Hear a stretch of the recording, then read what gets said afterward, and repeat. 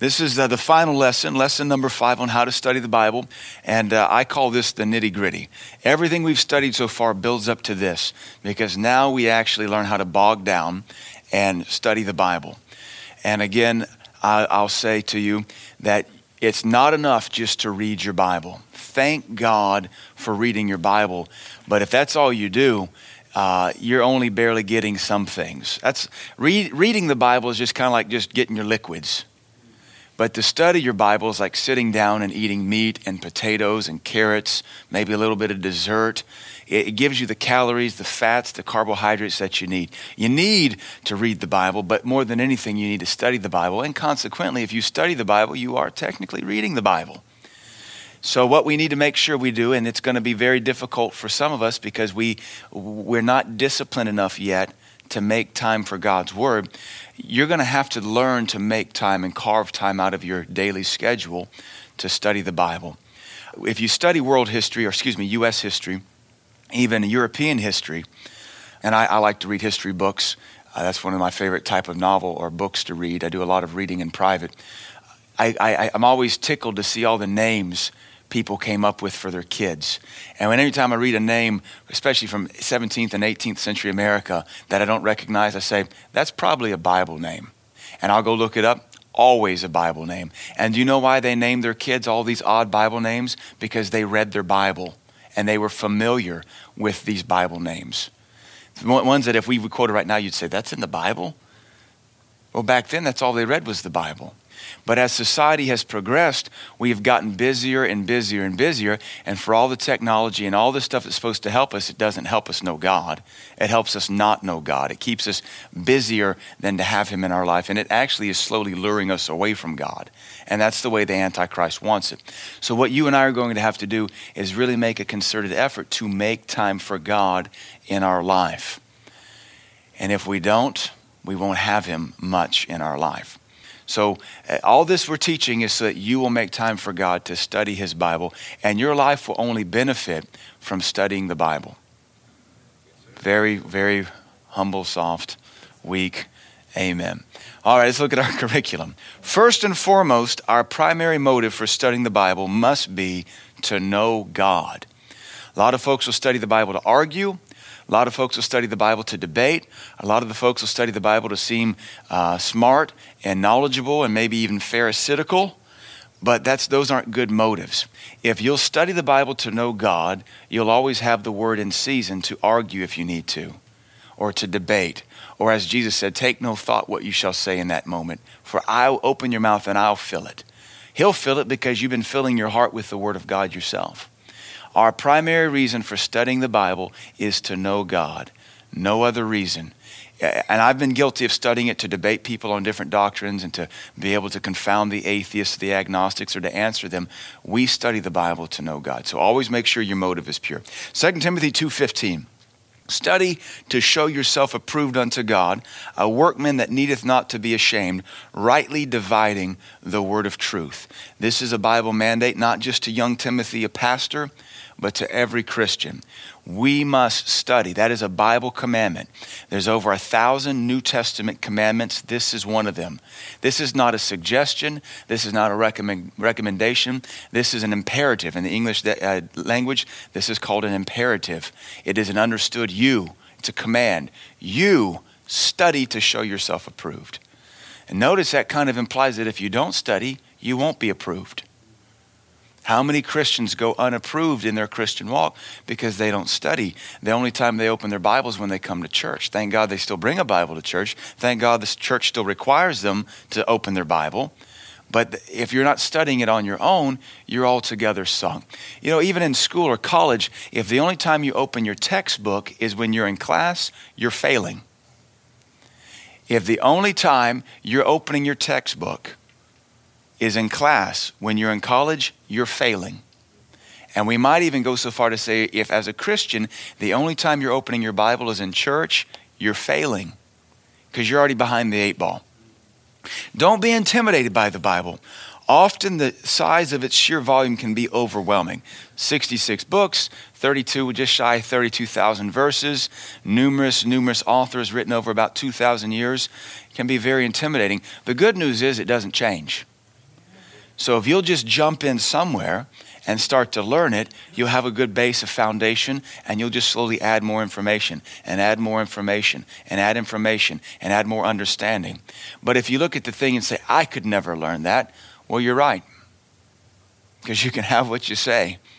But if you look at it and say, God commands me to know this, then you jump in there and you study it and you know it, then you're going to be all right. Often the sheer size can be overwhelming. Questions like, where do I begin? Will I be able to understand it, or will I ever know as much as the preacher? This often hinders believers. You don't have to know as much as the preacher. The preacher has to know more than everybody. He has to be the general practitioner. I as the pastor, I've got to know something about everything in the Bible, because I got to keep us healthy. Just like a good mama at home, she's got to be able to cook every kind of meal. That doesn't mean she's a sushi chef, but she might be able to make sushi. That doesn't mean she's a great griller, but she might know how to grill. That doesn't mean she's a fine French cuisine artist, but she may be able to fix some French cuisine. She got to be good at everything. You don't have to be good at everything. You just have to want to know God. And just jump in there. Realize that some brothers and sisters of ours in the body of Christ, they don't have the whole Bible. They have maybe just a section, because they're in underground churches. They may just have half a roll of half of an epistle.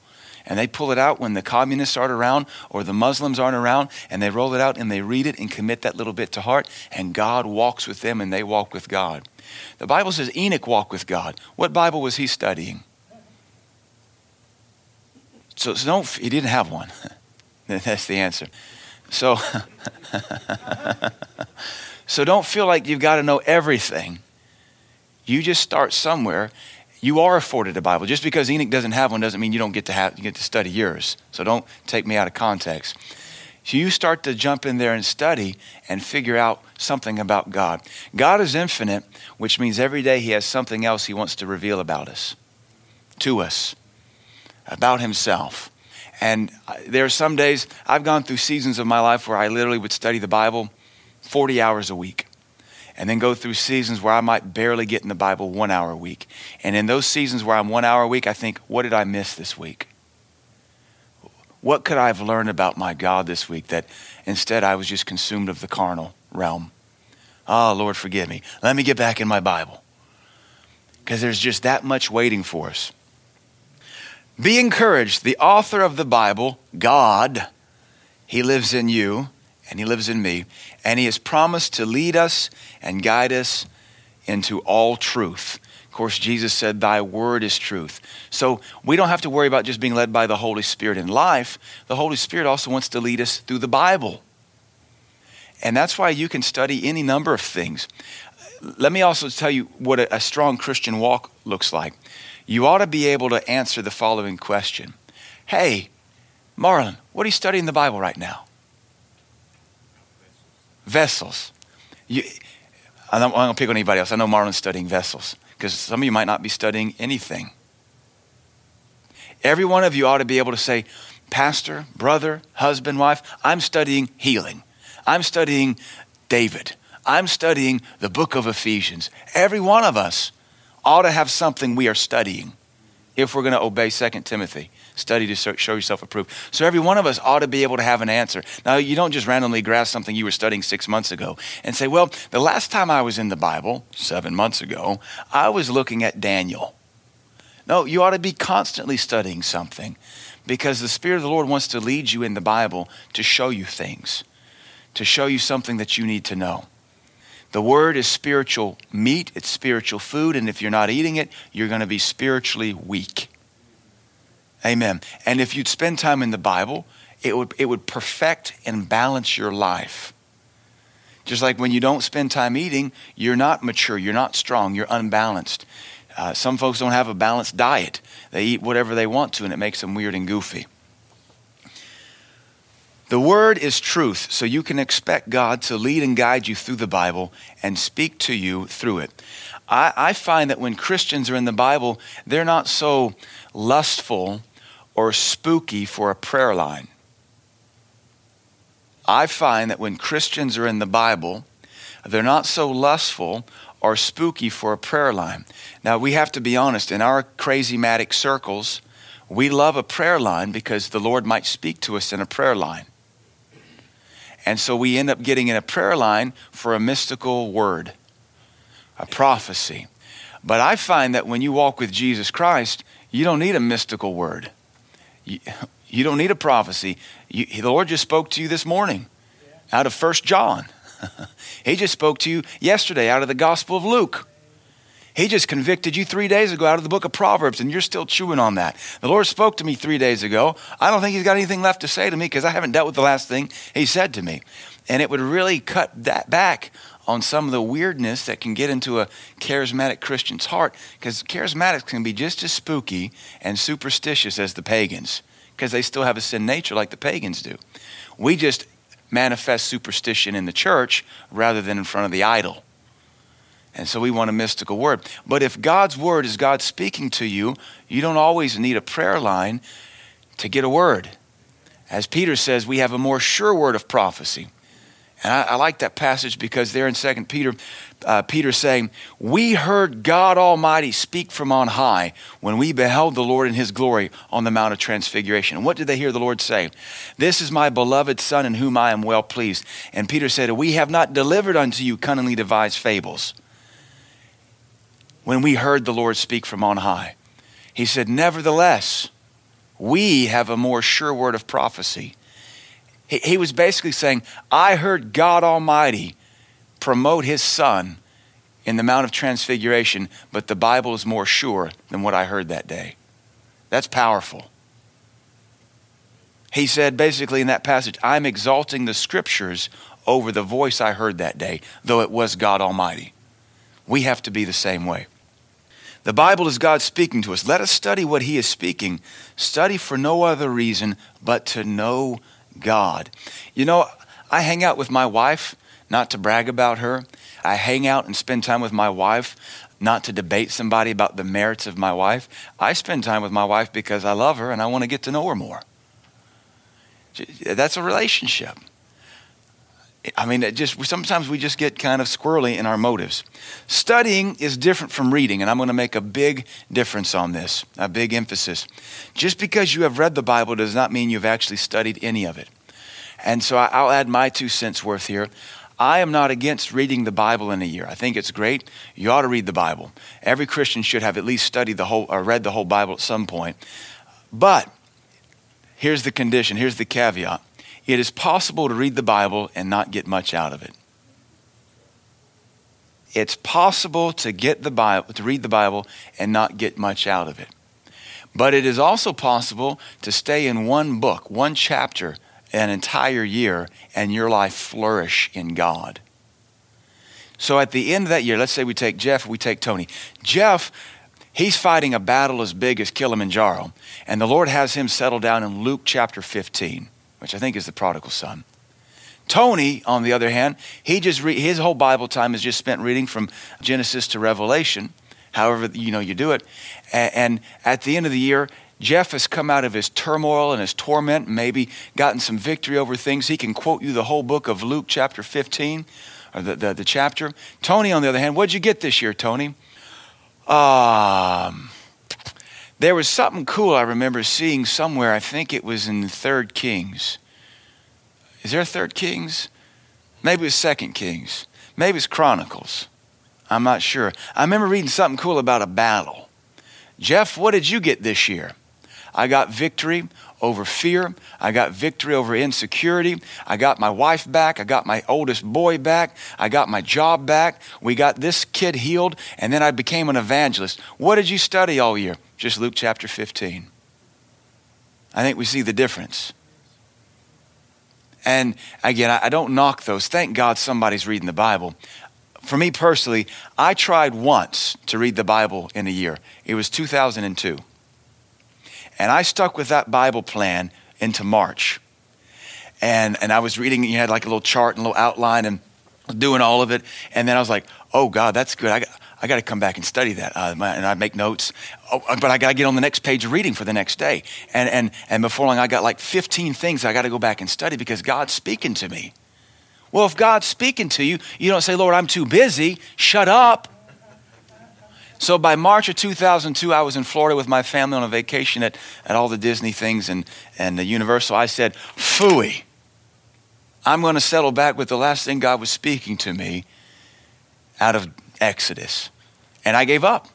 And I studied the Bible the rest of the year. And that's what'll get the most for you out of it. Amen. Reading passes time. And reading makes you well read. Studying takes time. Studying makes you a workman. A workman that needeth not be ashamed.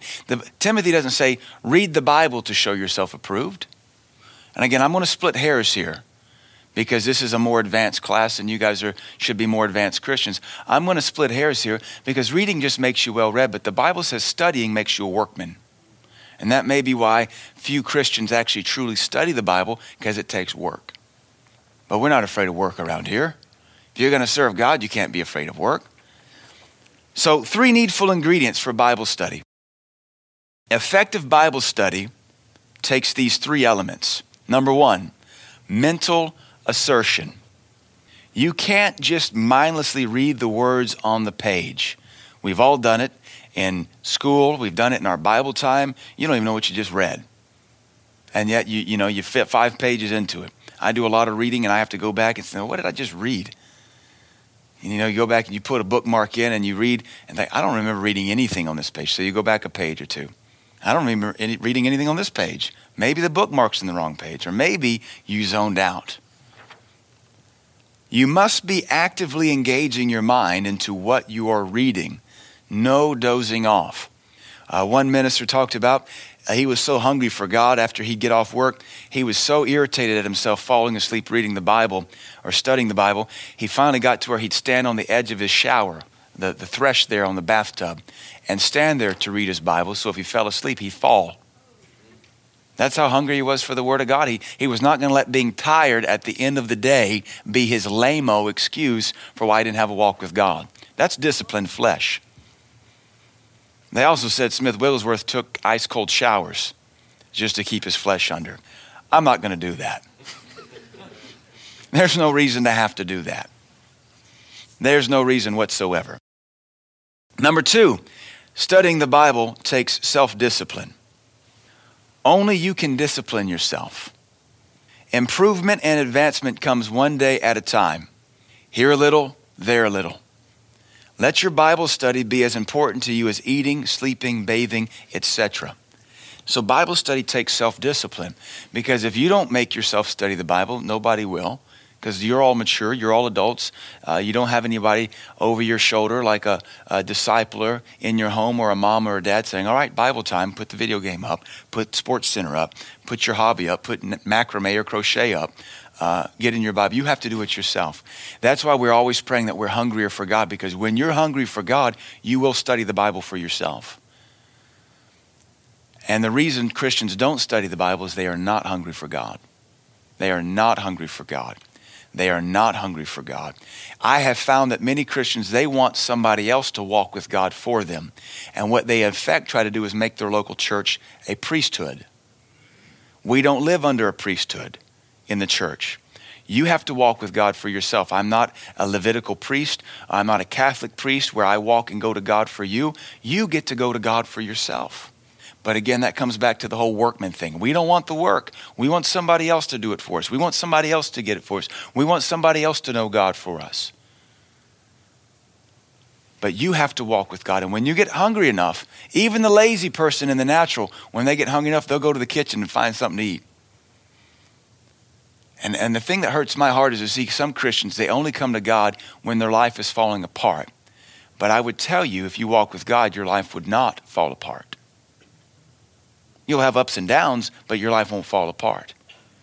So many Christians, though, their walk with God is so inconsistent. They only come to God and study His Bible, or come to the altars, or come to prayer when stuff is falling apart. The fool said, sometimes God will put you on your back, make you look up, which is an ignorant and wretched statement. So I always say, well, why'd you quit looking up? Because if you look up, you wouldn't have fallen. Amen. So the third thing is time. Bible study takes time. Bible study takes time. And this is one thing the world system is designed to strip you of. Time. You and I are as busy as we want to be. And you and I are chasing the things we want to chase. And we have to ask ourselves, why is God not in there?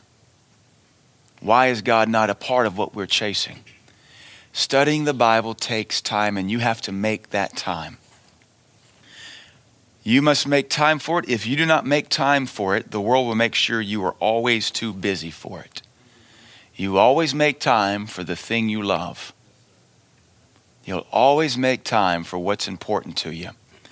And so you have to let, as the old hymn says, let the things of this world grow strangely dim. So you're just not hungry for it anymore. I've gone through seasons in my own life where there were clean TV shows I enjoyed watching, and I couldn't wait to get home to watch it. And honestly, I'm thankful I'm in a season right now. I tried to watch a show the other night. I didn't even care about it. This is a stupid waste of my life. There's too much to do, and it's a good, clean TV show. It's too much to do to waste this. And I honestly fell asleep. I never fall asleep watching a good movie or a good TV. I fell asleep and I said, blah, I don't even care. Not even going to come back and finish that thing. I'm thankful to be in that position because I've been in other places where couldn't wait to pick up the TV show, couldn't wait to pick up this or whatever. I want to be in a place where I can't wait to get time to look into the Word of God again because I'm chasing something in the Word. I'm chasing a doctrine. I'm chasing a revelation. I'm chasing a thread that God's trying to speak to me. The wonderful thing is God hides things for you. He doesn't hide things from you. He hides things for you in the Word, and He makes you dig for them so you appreciate them when you find them. He could have just given it to you. God could just instantly download everything, but He makes you hunt for it so you'll appreciate it, and it develops a walk with Him. All right, so let's get into 3 study techniques now, and this is the meat of it. Interestingly, or coincidentally enough, the way you study the Bible, there's 3 ways, 3 themes in which you'll study the Bible. They happen to also be the 3 identical ways in which you'll preach if you ever preach. And so the preaching technique or the art of preaching is called homiletics. And just as soon as you would scientifically preach the Bible in one of 3 ways, that's exactly how you'll study the Bible. And so there are 3 main ways in which you can study the Bible. They are, and we'll go into them in depth. Topically, you can study the Bible topically. You can study the Bible exegetically, and you can study the Bible textually. And we'll evaluate each of these here now. Probably the most famous or most popular type of study is the topical study. This may be the easiest way to study the Bible. To study the Bible topically means that you research a particular topic in the Bible. That's what topically, you're looking at topics. So you're not just reading the book of Ephesians, but you might be in Ephesians studying the topic of spiritual warfare.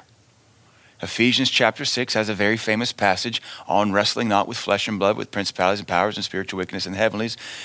That's a good place to stop off, to study the topic. So topics might include doctrinal topics like salvation. If you start studying the topic of salvation, you have to start in Genesis when salvation is prophesied in the garden and chase it all the way through to Revelation when salvation is fully completed. At the second death and eternity begins. It might be the subject of forgiveness. If you're going to study forgiveness, start in Genesis. See how God forgave Adam and Eve. See how God was trying to talk Cain into forgiving Abel. And so you're hitting here and there, picking up the topic. If you might be studying the topic of healing or demons. So you won't be in any one particular book. You'll be in dozens of books studying the theme or the topic that you're interested in. And I quite personally recommend when you got a good working knowledge of God and you're more than just a baby Christian, this is the best place to start studying the Bible. What topic interests you? And start breaking it down. You also might do a character study like King David. Studying the life of King David, you'll find many books in the Bible deal with King David. Acts talks about the worship of the tabernacle of David. Then you've got 1 Samuel, 2 Samuel, 1 Kings, 1 Chronicles, Psalms. You have all these references to David. Or maybe Samson, Rahab. Studying Rahab is not just going to be in the book of Joshua. You're going to come over into the Gospels and find out about Rahab. And you're going to come over to the book of Hebrews chapter 11 and find out things about Rahab. You're going to go to Psalms and find out something about Rahab. That's a topical study. And then maybe the Apostle Paul. Then you might topically study events like the flood or the Exodus, the construction of the temple, the rapture. The raptures, there are 7 raptures the Bible talks about. So to understand the rapture the church is looking forward to, you may want to go back to the first rapture in the book of Genesis concerning Enoch. Jesus Christ was raptured. Elijah was raptured. So there's a lot to be studied. This method of Bible study can have you searching the entire Bible for different scriptures related to your topic of interest. This will require the use of the extra biblical tools that we covered in lesson 3. This style of study can make you a veritable expert on any given topic. But I would warn you this, we all have our favorite topics, but don't just camp there. Anytime you camp out and your whole life is defined by one Bible topic, you're going to get goofy. You're going to get squirrely. I'm always reminded, a couple years ago, I went to another church and I preached a men's breakfast and a men's seminar. And I taught on honor, honoring the local church, honoring the things of God, honoring the house of God, honoring the Bible. And it was a powerful message. It was just a good time in the Lord. And after the service, this one man came to me. And a lot of folks said, thank you, that was awesome. It really helped me. You convicted me. The Lord's been dealing with me. You hear some good things. And one man comes to me, and the man has an idol in his heart. And he says, you know what else the church isn't honoring, Pastor? I said, what's that? He said, creationism. And I thought, Lord, here we go. I believe in creation. I'm a Christian. But the way this guy approached me, that you could tell this was the only thing he lived for. This is the only thing he studied. He couldn't give you 3 verses on salvation. He couldn't give you 4 verses on evangelism. He couldn't give you anything on Samson. He was obsessed with his pet doctrine called creationism. You could tell he probably had every book, been to every seminar, supported every ministry that dwelt, lived, breathed, and died creation. That's not a balanced Christian. That's goofy. That's like eating nothing but steak every meal. Your body will die. That's like eating nothing but carrots every meal. You will turn orange and grow buck teeth and say, what's up, doc? That's like eating nothing but oatmeal. You'll turn your body to mush. So we study topics, and we all have, I think, our favorite thing we like, but you got to be balanced if you're going to be a well-rounded Christian. This style of study can make you a veritable expert on any given topic. As you study multiple topics, and you must. In fact, the grace of God won't let you just stay on one topic. And as you begin to learn how to study the Bible, you'll study a subject, and the more you study, the deeper you get, and all of a sudden, it's just like it dries up on you. And that's the Lord making sure you don't get weird. And all of a sudden, the subject of healing dried up for you. And now all of a sudden you read it, like, what do I do now? You jump in, you start reading the Bible till something else jumps out at you. And it may be something you're not even interested in, but it stands out at you. That's where you stop. And you say, all right, Lord, what is this word lasciviousness? I can't even say it. Leshiva siban. Now I'm speaking in tongues. I should start and see what this word, how you even pronounce it, and begin to study it even deeper. And see what the Lord says to you. And now you begin a 6-month study on lasciviousness because the Lord wants to deliver you from it. That just means giving your flesh whatever it wants, when it wants, as it wants. No self-control.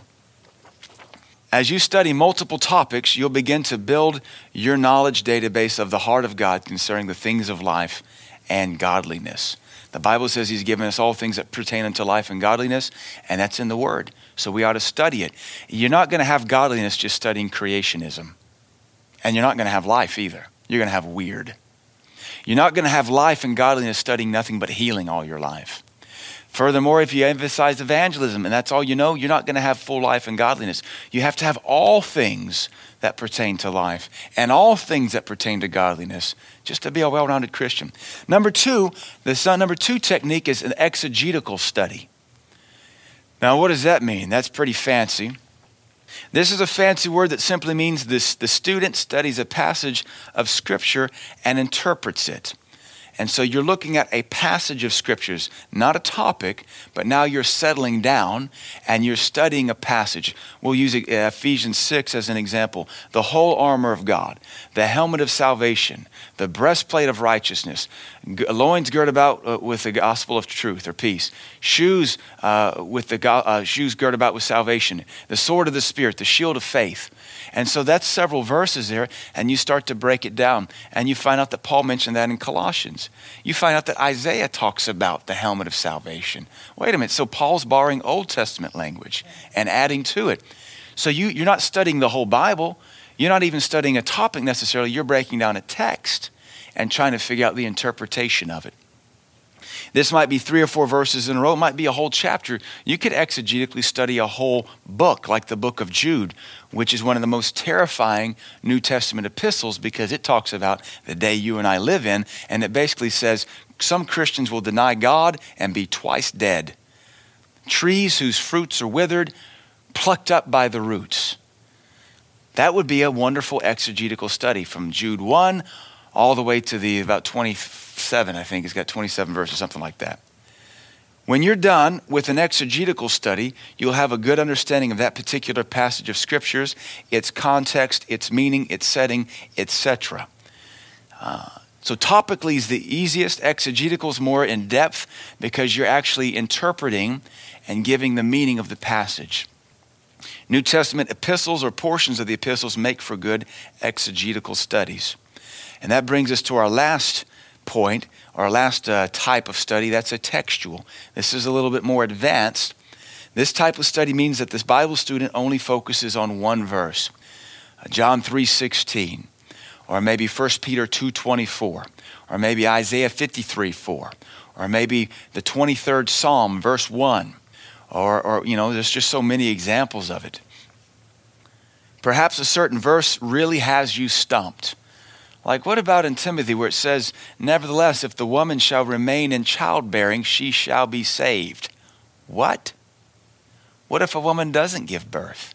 Does that mean she goes to hell? That's an odd New Testament verse. Or what about Corinthians? And what about the baptism of the dead? And if they be not baptized? What is the baptism of the dead all about? Maybe you want to bog down on one verse that's just a big, fuzzy, redacted enigma question mark when you read through that. And for 15 years, you've just read over it because, and then you've said, enough times, like hitting the speed bump in the parking lot. I'm tired of shrugging and saying, it's there for a reason. Maybe if I pray and fast, the Lord will unlock that verse. It may take you a year to unlock a verse. And then you're like, wow. I've never heard anybody teach on that. I just got something from God he maybe's never given anybody in my lifetime. And he would want to. If you were to dig for it, he'd let you find it. And lots of folks like to take one verse and says, the secret thing belongs to the Lord. That's Deuteronomy. See that? You can't know everything. But then another place says, and the Lord reveals it to those that please him. I always like to claim that one. The secret thing belongs to the Lord, and he'll reveal it to whom he wants. Lord, I want you, Lord, to want to reveal it to me because I'm tired of shrugging at this verse as a speed bump in a New Testament epistle. But again, this means you're hungry enough to scratch your head. Sometimes it's just easier to Google. And that's not always safe. Usually 90% of the time, Googling is not safe. Sometimes you just come to the preacher because you know I've done the work. And that almost makes it Christian welfare. But if you would study the Bible for yourself, God would speak to you and you would build your faith in God and realize he wants to talk to you too. All right. You may want to stop and thoroughly study that one verse. Perhaps a certain verse really has you stumped or you perceive there's more to it than what you currently understand. You may have to dissect the words used with the help of a lexicon, or you may be able to find a similar verse and compare the two. This type of Bible study is often incorporated into the other two types. If you do a topical study, you're going to bog down and you're going to study a passage, or you're going to bog down and study one verse in just understanding the topic of forgiveness, the topic of eternal security, the topic of the fruit of the Spirit. You're going to bog down and study one verse or several verses. All right, so there's a lot that can be said on those three. But again, if you're hungry and if you've been studying the Bible, you're automatically doing this just as you're led by the Holy Spirit. it's just so neat when you actually do the Word and you're not just a theoretical Christian, you'll find out that the Holy Spirit leads you to do a lot of this stuff anyway. You study the Bible, you end up doing topical studies. You study the Bible, you just end up doing exegetical studies. You maybe didn't even know that's what they were called, but that's the science of hermeneutics. It's a science. The Spirit of God ordained it, and the Spirit of God obeys the law He ordained. And so when you're led by the Spirit, you automatically find yourself falling into the pattern He created. There's no other way to study the Bible but these three ways. That's all there is to it. Isn't that interesting? 3, trifecta. The Trinity, the tripod. The most stable design there is. A tripod is the most stable thing. And here you got 3 ways. What is the goal? The goal of any and all Bible study is to get to know our God better. I'll say this, you cannot know God without studying His Word. You can't know God without studying His Word. And once you've studied His Word, you're not going to know God at another level till you do His Word. And then I'll add this, according to Matthew's gospel, Jesus said, come take my yoke upon you and learn of me. There's other things you're not going to know unless you work with God, laboring in the kingdom. Every Christian is called to get plugged into a local church and serve there. Jesus Christ said there's certain things you're not going to learn unless you take my yoke upon you and learn of me. And notice He says, and I'll give comfort to you and rest. Notice that working for the kingdom, working in the kingdom, being in the ministry of helps and serving, that automatically fixes a lot of your problems. I just shake my head when I see Christians try to chase away from God to fix their problems when Jesus Christ said all along, come unto me all you that labor and are heavy laden, and I will give you rest. For my yoke is easy and my burden is light. He basically said, you're going to trade one burden for another, and when you put my burden on you, I solve your problems. Amen. So there's all these different ways we learn from God. We study the Bible, we do the Bible, and then we serve in the kingdom. And those 3 things fix your life. Some Christians, they seem to be flesh bent on being on Christian welfare their entire life. They harass people. They want a handout.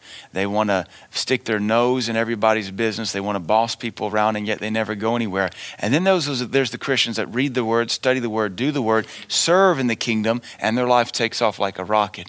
And they wonder, the folks that stay in Christian entitlement and Christian welfare, they wonder why they never go anywhere. I go to the same church as them. Yeah, but you don't live the same life as them. Okay, it's awfully quiet in this denominational church. Do we need to read some liturgy or something? Do we need to stand to our feet, turn to liturgical read number 475, and let's read. Oh, yeah, yeah. When God supernaturally reveals something to us during our daily study, we call that revelation. Revelation means to be revealed.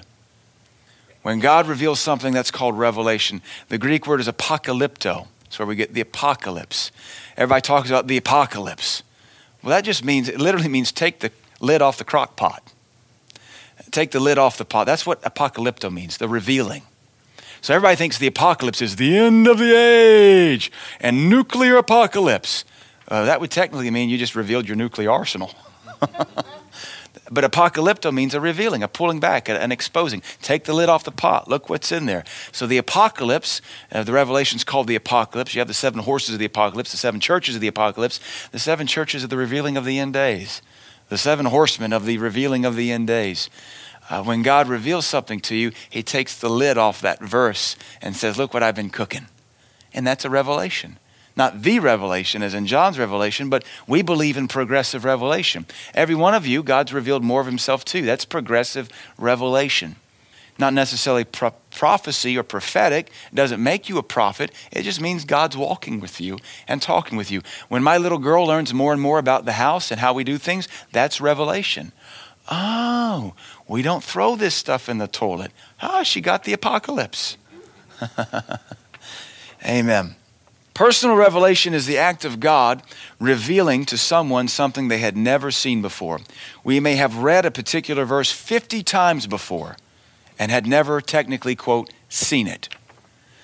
But on the 51st reading, a light came on within us. He said, the entrance of thy word brings light. And we saw something we'd never seen before. Revelation is part of the reward of seeking God and studying His word. I love revelation from God. I love to dig into types and shadows when I've got nothing else to study or prepare. One of my most favorite revelations the Lord's ever given me is I'm an Old Testament guy. I love the Old Testament stories and the types that are there, the allegory. And I remember reading when the Lord got so angry. You know, the Lord hates murmurers and gripers and complainers. He hates that. He hates it when we complain. And God's people, they were complaining about manna. And they admitted, our soul does loathe this light bread. And so they demanded meat. And God was put out with them. And so God has a sarcastic sense of humor sometimes. He says, tell them I'll give them meat. Not 1 day, not 2 days. I'll give it until it comes up out of their nostrils. So can you imagine eating so much quail, you puke it out of your nose. And so when the Lord delivers meat, when he delivers this meat to them, he blows it in. And the Bible tells us when you do the numbers in the conversions that literally it's 3 feet deep. There's 3 feet of bird, 30 miles in every direction. A day's journey in every direction. That's facetiousness. So then I said, all right, Lord, why did you say it till it comes out of your nose? Why did you say till it comes out of your nose? Why would you say that? So you get to asking why? I scratched around on that for a week or 2 or 3, studying it. So then I started studying noses and nostrils. And then I saw it in Genesis. And God breathed into man's nostrils the breath of life. And these stubborn believers thought life came from having something to eat. And God said, he almost sarcastically said, I'm going to show you life comes from me, but since you think this is life, it's going to come out of your nose. You're going to puke it out of your nose. You ever thrown up through your nose? Oh my God. Ooh. So the blessing of the Lord, they loathed it. They hated it. Sometimes we get that way in our lust. And the thing we lust for, the Lord lets us have it, and we hate it. Because we thought life comes from what goes into our stomach. Life doesn't come from what goes into our stomach. It's from what comes from God, and he breathes into our nostrils the breath of life. That's revelation. Never heard anybody teach on it in my life. This may be the only second time I ever taught it. Just so you know, God has more things to reveal to you. Notes, and more notes. You can't technically be studying without taking notes. If you're not taking notes, you ain't studying. I got a college degree. I didn't get the degree without taking notes. I take notes all the time. I prefer to write with pen and paper because that's just who I am. But if you're not taking notes, you're not studying, you're just reading. So you ought to have a journal. You ought to have a notepad, however you want to do it, on your iPad, your tablet, computer. Notes, and more notes. Take notes. Write down your questions when you study. Who is Tychicus? Or the Greek says Tukekos. Who is Tukekos? Why did Saul send the ark back? Not the apostle Saul, King Saul. Well, why did he fetch it? Why did he send it back? You got to ask these questions. Great biblical insight comes from asking God questions. Good Bible study produces lots and lots and lots and lots of notes. That's what good Bible study does. If you're not taking notes, you are not studying the Bible. Because if you're studying the Bible, you're going to be writing things down. Now, I'm not against preaching, but when you preach, people don't take notes because there's too much emotion going forth. What I do is I do a lot of teaching, and it produces a lot of note-taking on your point. Preaching motivates people. Preaching excites people. Preaching builds faith and compels people. They don't have time to take notes. They can't even sit still long enough. But when you bog down and you teach, that produces a Bible study. And so you should continue that when you get home, digging into it. If the preacher or the pastor or the Sunday school, if it provokes something in you and you felt led enough or provoked enough to write it down, you should go home and look at that thing. And I teach you guys, go home every couple weeks and review your notes from services. And I guarantee you this, you will have written the same thing down multiple times. Because that's what the Spirit of God is emphasizing to you. Though we preach 3 different themes every Sunday here, Sunday morning, Sunday night, Wednesday. We got 3 different themes every week. And yet you're going to hear the same thing if you'll go back and look at the overall vector or the overall direction of the notes you take. You'll have new stuff, but you'll say, boy, I've written that same quote 9 times in 6 months. Hello. That's what God's saying to you. Notes, and more notes. Where to begin? The Gospel of John is a good place. Ephesians, 1 John, they're good starting places for new students. But after that, because those give you Ephesians gives you who you are in Christ. 1 John lets you know about the love that God has for you and overcoming condemnation, which every baby Christian needs to learn how to do. And then, of course, the Gospel of John is a very simple understanding. It is a very distilled version of the gospel that emphasizes the high points. Those are good places to start as a baby Christian. But after that, what topics interest you? What Bible characters interest you? Let God lead you. Whatever the Lord's dealing with you about, study that. Whatever you're convicted over, study that and let the Holy Spirit lead you. Let me reassess or reassert, I'm not against reading the Bible in a year. If you're not going to do anything but that, thank God it gets the word in you. But you can read the Bible in a year and get nothing out of it. Or you can bog down on a passage and change your life. Amen. Father, I thank you for these 5 weeks of teaching on the scriptures and how to study the Bible. I pray, Lord, that those that listen to these in the years to come would be blessed and learn how to study the Bible, and they would walk closer with you. Father, I thank you for blessing these weeks of Bible study as we studied how to study your Bible.